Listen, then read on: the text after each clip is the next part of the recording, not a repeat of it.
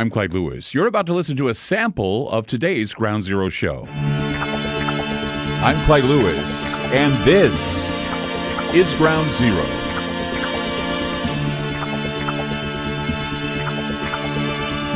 Tonight, coming to you live from TalkCast PDX Studios in Portland, Oregon.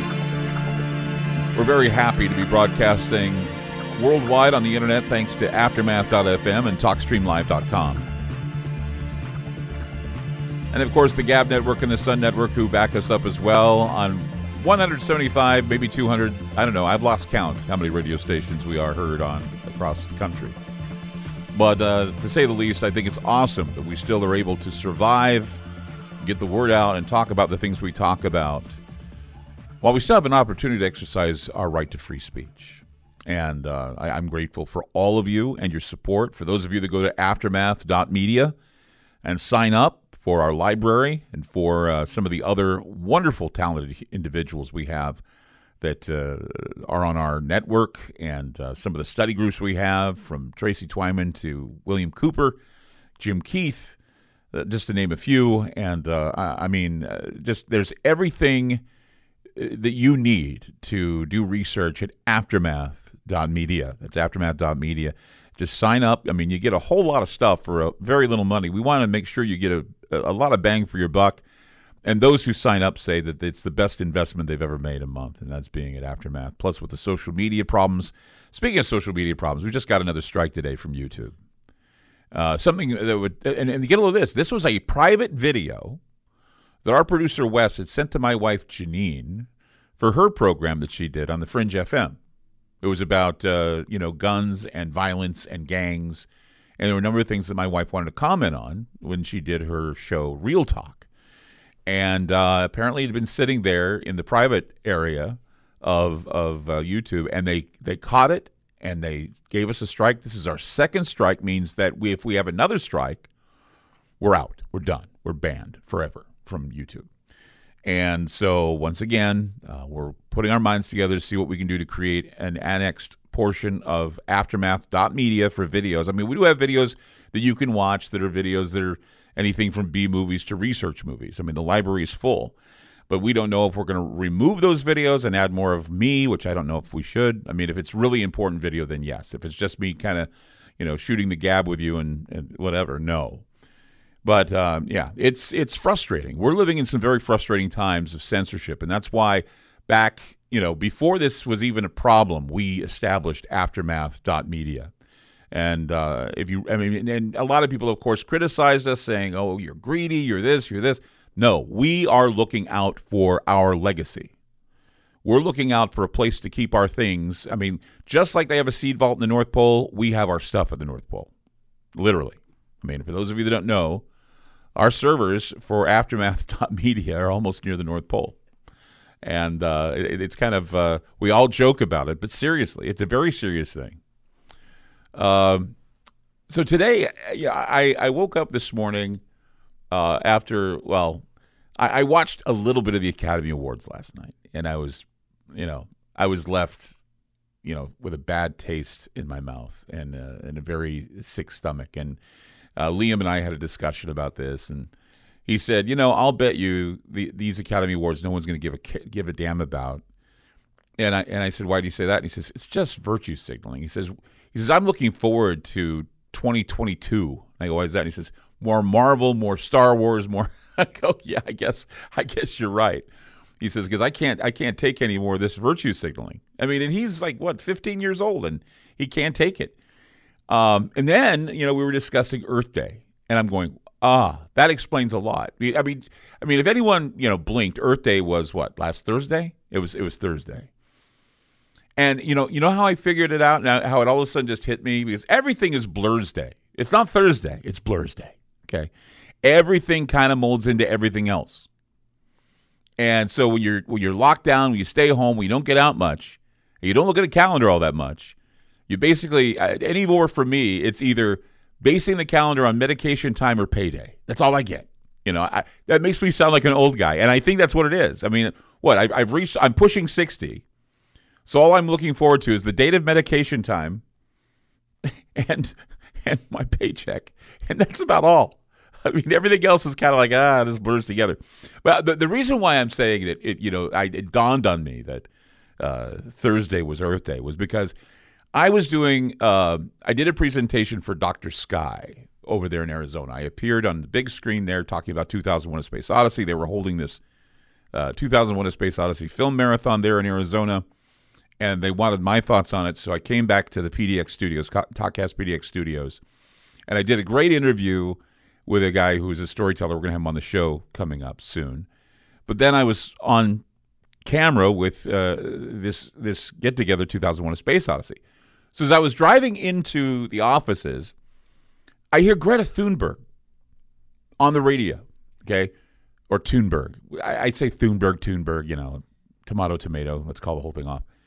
So Greta Thunberg is on the radio telling everyone that she feels that the leaders are not doing enough to combat COVID-19, or they're not doing enough to combat. I mean, she's just such a soft-spoken teenager. And I was thinking as I was in the car, in fact, I even shouted it out. I yelled it out at the radio. I said, why does anybody care about what this little teenager has to say about COVID-19? I mean, doesn't she talk about global warming? Doesn't she talk about, that? And then I realized that her snarky little comments were included in a little Earth Day message that she gave. And she gave it last Thursday. And so what I was listening to was a summation of the biggest stories of the week. And I also noticed that PBS was also pushing a documentary featuring Thunberg and her message about zero carbon, carbon zero. And she was saying something about how if she was going to beat President Trump, she'd have to be nice, but she didn't have to be kind or something. She was saying that she was getting ready for her moment to beat President Trump. She didn't get anywhere near President Trump. But anyway, so Greta Thunberg continues to say that only a drastic push towards net zero carbon emissions can save the world. But as Thunberg readily admits, the politics to achieve this do not exist. However, you would know this because it appears that as the mainstream media is now in the process of abandoning its COVID-19 fear-mongering and bringing back its greenhouse gas fear-mongering, it looks like the more than a decades-long greenwashing of the people is working. Even though scientists pushing global warming stated that we all should have been dead by now. Think about that for a moment. How long have we been hearing this push about global warming? And I remember, I think it was 2006 or 2004, give or take a few years, where Al Gore said, within 10 years, we're not going to be here anymore. Carter said 30 years. You remember the Carter administration? 30 years, we wouldn't be here anymore. Alexandria Ocasio-Cortez, we wouldn't be here in 12 years. And that was what? 3-4 years ago? Time flies in Blur's day. It really does, right? So the greenwashing of the people is working, even though scientists had said that we should be dead by now, or that Florida should be underwater by now, or California should be underwater by now. But here's the thing. It was reported over the weekend that according to an NBC poll, people's minds are changing about anthropogenic global warming. And according to the poll, the change has the majority of the people in the United States in agreement, meaning that across party lines, this is what NBC wants you to believe. The cross party lines, we all believe that climate change is a crisis. And they don't even call it climate change anymore. They call it a climate emergency. So according to the poll, the majority of Americans are no longer divided politically on climate change. All right? So let me share with you quickly this story. It's an NBC story dated April 25th, 2021. The headline reads, Global Warming Perceptions by State. Most Americans accept human fault. Then a little byline. These numbers show the next big front in the climate change fight. Let me read you part of the news report while we still have time. It's been more than 50 years since the words Earth Day entered the country's environmental lexicon, and polling data shows that there's an increasing understanding that humans do, in fact, play a large role in the Earth's changing environment. Nonetheless, sharp political divides and challenges to action still remain. Survey data from the Yale Program on Climate Communication tells a story of change and differences among states. In 2014, the program looked at a series of questions around climate change, including whether people believed global warming is mostly caused by human activities. Only 48% of the American people believe that statement to be true. And at the state level, the idea got 50% more support in only 18 states. So why does the opinion at state level matter? Because state sends 2 senators to Washington, and in 2014, those numbers showed how hard it might be to get legislation through Congress. Now it says new data from last fall shows how much things have changed since then.